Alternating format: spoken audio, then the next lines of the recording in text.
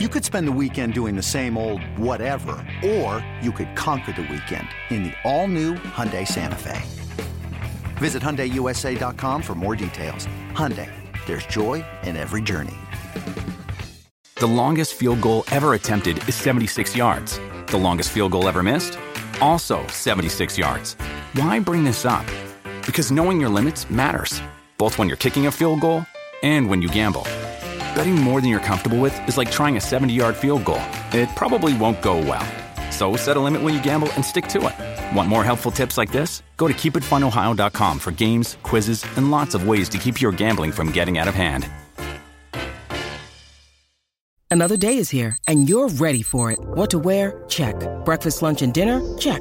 Planning for what's next and how to save for it? That's where Bank of America can help. For your financial to-dos, Bank of America has experts ready to help get you closer to your goals. Get started at one of our local financial centers or 24/7 in our mobile banking app. Find a location near you at bankofamerica.com/talktous. What would you like the power to do? Mobile banking requires downloading the app and is only available for select devices. Message and data rates may apply. Bank of America N.A., member FDIC. This is Inside Purple and Gold. Welcome back to Inside Purple and Gold. I'm Dane Mizutani, joined today by Ben Raven. He covers the Detroit Lions for M Live. Happy to have him on the show today. Ben, we talked a little bit about that Week 3 matchup in the last segment, kind of touched on it. That one still eats at Dan Campbell, huh? I think I saw a quote yesterday.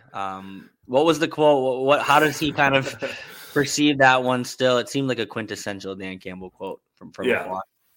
I got it right in front of me, so we were on the same wavelength there. He just said, he was asked about it, like, how do you feel about that one? He just said, look, it burns. Of course it burns me. I mean, that will be there until the day I die. That's not going to go away.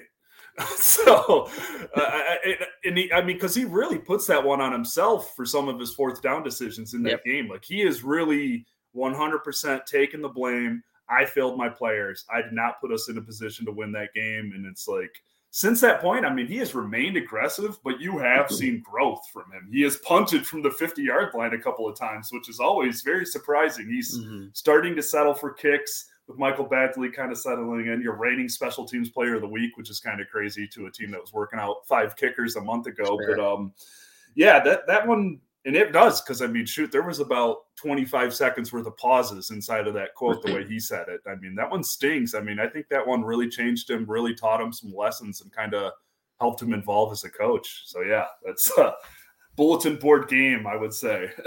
Yeah, I mean, thinking back to that game, like, he did cost the Lions. Like, and that's good that he's able to kind of wear that and be accountable for that, because you see it so many times with NFL coaches throughout. It's getting questioned about decision-making post-game and just turning that around on the reporter like you don't know anything. So it's like the fact that he was able to kind of see, because it was plain as day with some of the decisions he made, the fact that he has grown from that, I think it's a good thing, because there's no question about it. He makes a couple of decisions. If he makes the objectively correct decisions in those moments in that game, they win, because they were better than the Vikings for – call it 52 minutes of the game. 52 minutes they dominated, and for 8 minutes they did not. So, I mean, before he even took a question after that game, his opening statement started, "That's on me. I failed our players." I mean, before we'd even talked to him. But yeah, I mean, you talk about games this team feels like they should have won. This one and the Miami Dolphins game, those two are the ones that absolutely haunt this team for sure. I mean, it's nice, like that you said, you guys have been able to see tangible growth, because that was, I mean, anyone who watched Hard Knocks, I feel like, has been rooting for Dan Campbell to succeed. And when he does things like he did against the Vikings and in the Dolphins game as well, like, you're like, this guy just might not succeed. But like over the past 5 weeks, you've seen the growth. Like you said, you guys who are there every day have seen the tangible growth from that Week 3 loss to now week 12, 13 we're in. So, I mean, I'm happy for him to that he's been able to kind of harness that and grow from that. And it's you see it. Every coach is learning on the fly. Like, no one is perfect. So the fact that he's been able to do that is good, because I think the Vikings, looking back on that game, they know they stole one. They absolutely know they stole one. And it's obviously a different team that they're going into Detroit to face this weekend. Why has the line flipped? It started at -2.5 Vikings. Now it's -2.5 Detroit. Do you have any theories on how that is flipped completely on its head? If any fan base had reason to say Vegas hates them, it's the Minnesota Vikings, because like that Vegas is like rejecting everything the Vikings have done this year. I've checked the lines on the Vikings, I feel like 5 weeks in a row, and it's been like, why are they like 3.5 favorites on the Jets with Mike White? Like this, I know they're winning close games. I know it's not always pretty. Yeah. I know they've had some miracles go down where they've been dominated for 55 minutes and won the game, but like this is still a good team. Like I just like It's fascinating. I was shocked to see that. Like, on one hand, there is a part of me that expects the Lions to win this game, but then there's that other part of me that's like, why would the Vikings be underdogs in this game? Yeah. Like, everything that's led to this point, even with the Lions' hot streak, the Vikings have been hotter. The Vikings have been hot, I mean, they're 10-2, right? They can they've been able to clinch the division the last 2 weeks. I just think I don't think the Vikings are one of the elite teams in the NFL, but I do think they deserve a lot more respect than that. So I was pretty surprised by that. When you need mealtime inspiration, it's worth shopping Kroger, where you'll find over 30,000 mouth-watering choices that excite your inner foodie. And no matter what tasty choice you make, you'll enjoy our everyday low prices, plus extra ways to save, like digital coupons worth over $600 each week. You can also save up to $1 off per gallon at the pump with fuel points. More savings and more inspiring flavors make shopping Kroger worth it every time. Kroger, fresh for everyone. Fuel restrictions apply. Yeah, I was too. But then at the end of the day, like every week I've been surprised. Like Vegas has basically proved me wrong because the Vikings continue to play these close games, whether they cover or not. Even last week, I think they 2.5 point favorites over the Jets at home. I'm thinking that's a crazy line. Vegas is going to lose a lot of money here. And then they jump out to 17-3 and they're dominating. And of course, it becomes a really, really close game. Jets almost win in the final seconds. Vegas had the line pretty close to right. So if I know one thing about the Vikings, it's going to be a close game this weekend. And if it's not going to be a close game, it's not going to be because they're winning. It's going to be because they're getting blown out, because they're 2 losses this year. The Philly in week 2, not close. And to the Cowboys 4 days before Thanksgiving, a 37-point beatdown. They do not blow teams out. They only get blown out by teams. So if the Lions win this weekend, I think it'll be well over, the 2.5 to cover.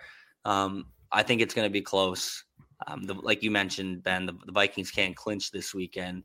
A lot of their success, and I'm not breaking any news here because this has been the recipe for success all year, is going to be, can you get Justin Jefferson going? Because they couldn't in week 3.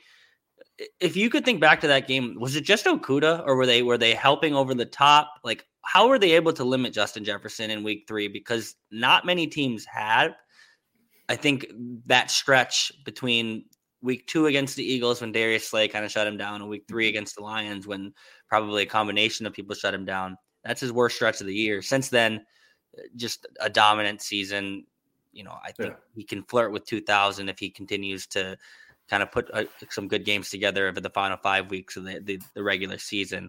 That's how the Vikings are going to win the game. How are the Lions going to stop him? Yeah, it's interesting because that Vikings game last time, I mean, that was a career low performance for Jefferson, 14 yards. And it was Okudah. Like, he was the man assignment on him, shadowing. It was the first time we saw Jeff Okudah ever really shadow someone like that. But, oh, my God. The shift to that, wherever Jefferson was, the defense was shifted.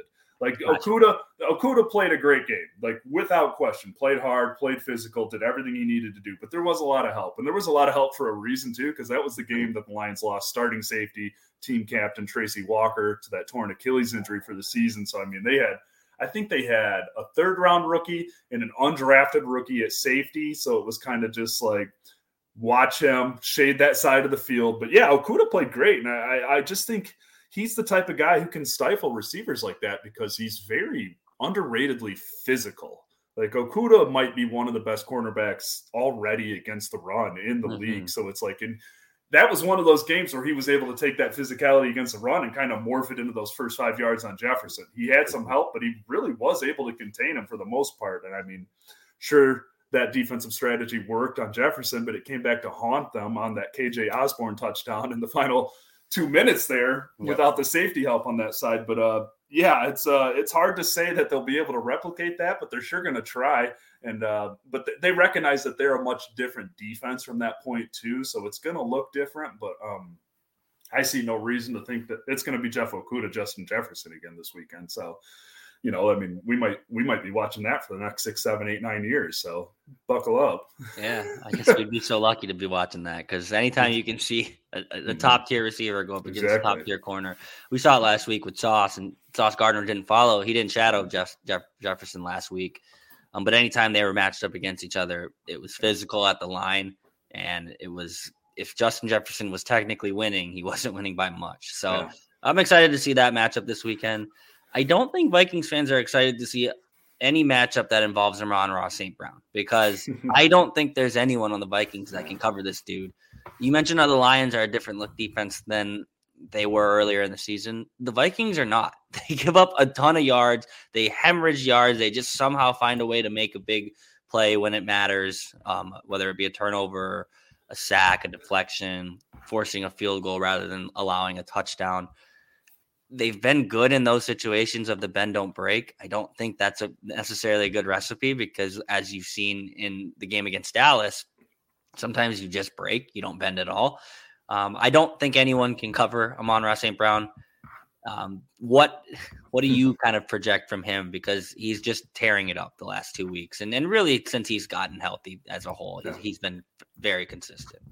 And since that game in Chicago, where the offense made a conscious effort to say, oh, yeah, let's run our offense through this guy, he's been absolutely lights out. I mean, honestly, I could sit here and he's going to see double-digit targets. He's probably going to tap 100 yards. He's probably going to have 8, 9, 10, 11 catches, because everything they do goes through him. And now it's easier than ever with DJ Chark healthy, stretching the field, with Josh Reynolds healthy on the other side, stretching the field.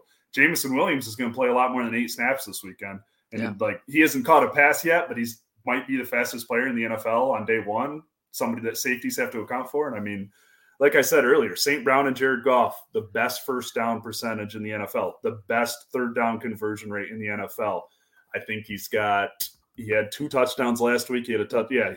His stats since that Chicago game, I mean, this is kind of who we thought he was going to be. 37 catches on 41 targets in 4 games, 431 yards, 3 touchdowns. He's a threat in the rushing. I mean, everything they do, he is the focal point of this offense. You will see him get carries out of the backfield. You will see him get swing passes out of the backfield. And, I mean, he is one of the best. I mean, he's one of the 10 best wide receivers in the NFL. Yeah.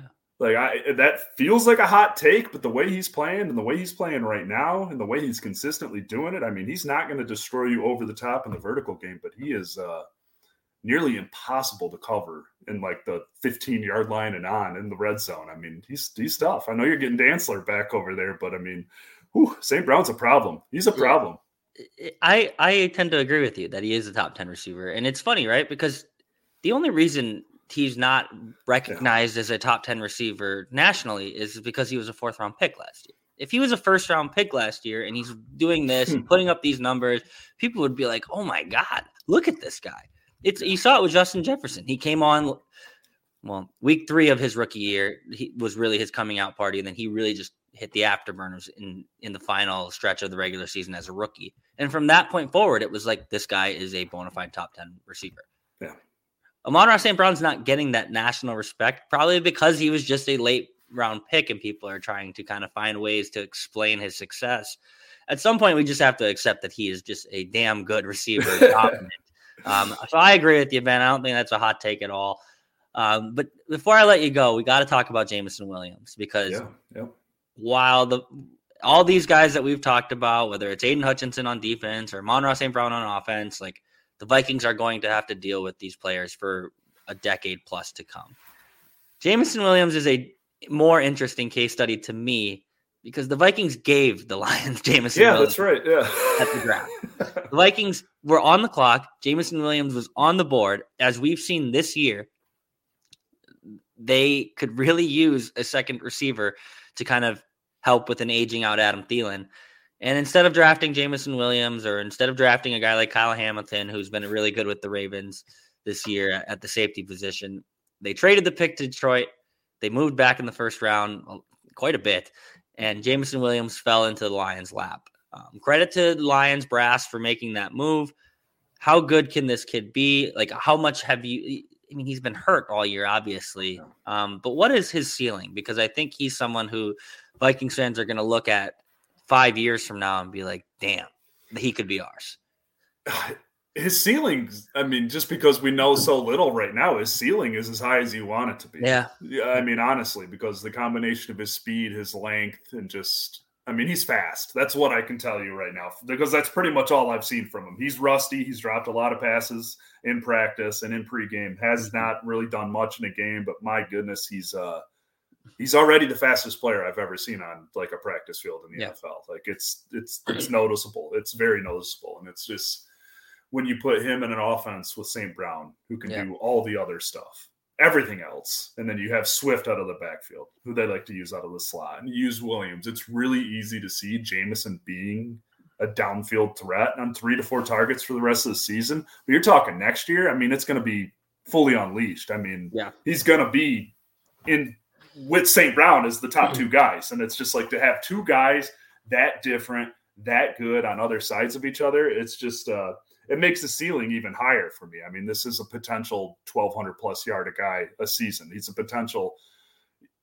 Jared Goff had a hard time comparing him to someone, but it's just kind of like threw out Brandon Cooks. Well, Jameson Williams is taller and a more complete wide receiver than Brandon Cooks, so his ceiling's pretty stinking high. It's just like once he gets clicking, once they figure out the quarterback, is it Goff, is it a rookie, where they're going with that? I mean, this kid's gonna be a problem because he's got, no matter how rusty he is or how long it takes him to get into the kind of form as a receiver, he's got a elite top level intangible. And that's going to come into effect with a team that's got so many different style weapons like the Lions. They will find ways to use him. They've been itching to throw that ball downfield. They've been trying to throw it downfield to DJ Chark all year, and they haven't been connecting. So you put Williams in those targets next year, and it's really easy to see that vision. For sure. Real quick, less than a minute, because I know I told you I'd leave you with Jameson, but we have not talked about TJ Hockenson yet. I was just thinking it too, so go for it. Yeah. Were you surprised that trade went down? I feel like maybe I didn't bring him up because it just kind of feels like he's been a part of the Vikings forever because he was able to assimilate so quickly. But I remember when that trade happened, I was like, I didn't even know he was available. Were you surprised that the Lions were willing to move off a guy like that and trade within division? I didn't expect it, but he was definitely the guy on the roster who was the most tradable, the most likely to be traded, because just from my shoes, it just really became evident that they weren't going to offer a long-term extension. Sure. Like they weren't just going to go for that. And it's kind of like, well, if it's going to happen, it's going to be now or this time next year. And they're looking at this as a long-term rebuild. I think they were at 1-5, 1-6 or whatever going to the deadline. So move up in the draft some more. But I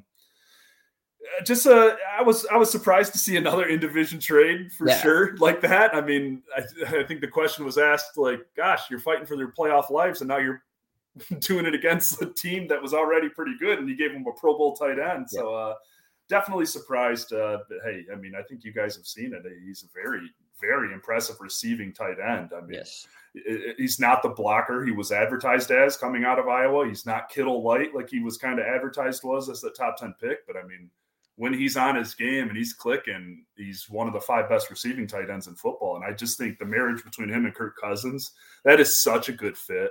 Like, that is such a good fit. Like, the Vikings, Mike, they've used the play action so much. They're, like, using it more than ever this year, it feels like. And that's where Hockenson, because the one thing he does really well, he's a really good block seller. He's really good at falling down. He's really good at it's just an ideal fit. So looking at it now, it is kind of funny how it's all gone because it does feel like he's been there forever. Like, it just feels like a fit. But yeah, he was definitely their most tradable because they just didn't have assets to move up in the draft. And it's like, this is a long-term rebuild. And they have not like used their tight ends since they traded Hockenson. I mean, they have like 3 or 4 touchdowns in the 4-game sense, but I think they've done that on like 7 targets. So it's like, you see the vision. All right, trade that really good receiving tight end. Let's get some blocking minded guys, rely on the running back and the receivers. And that's what's happened. I think it's a kind of like the Stafford Goff trade, turning into a win-win. Yeah, for sure. And you're right. Like, you've seen a tangible shift where they're force feeding the ball to Amon-Ra St. Brown. hard to argue with that recipe. Right. Ben, thank you so much for joining us. Enjoy the game this weekend. It'll be close, so I don't think the stories will be written until the final gun. I can promise you that. But everyone, you can follow Ben at Benjamin S. Raven on Twitter. Once again, we thank him for joining us. I know he's got to get out to the facility. Probably get there early because it sounds like it's going to be packed. You gotta find your seat. Gotta get my chair. Yeah, Ben, thanks so much. And we'll talk again soon. Awesome. Thank you.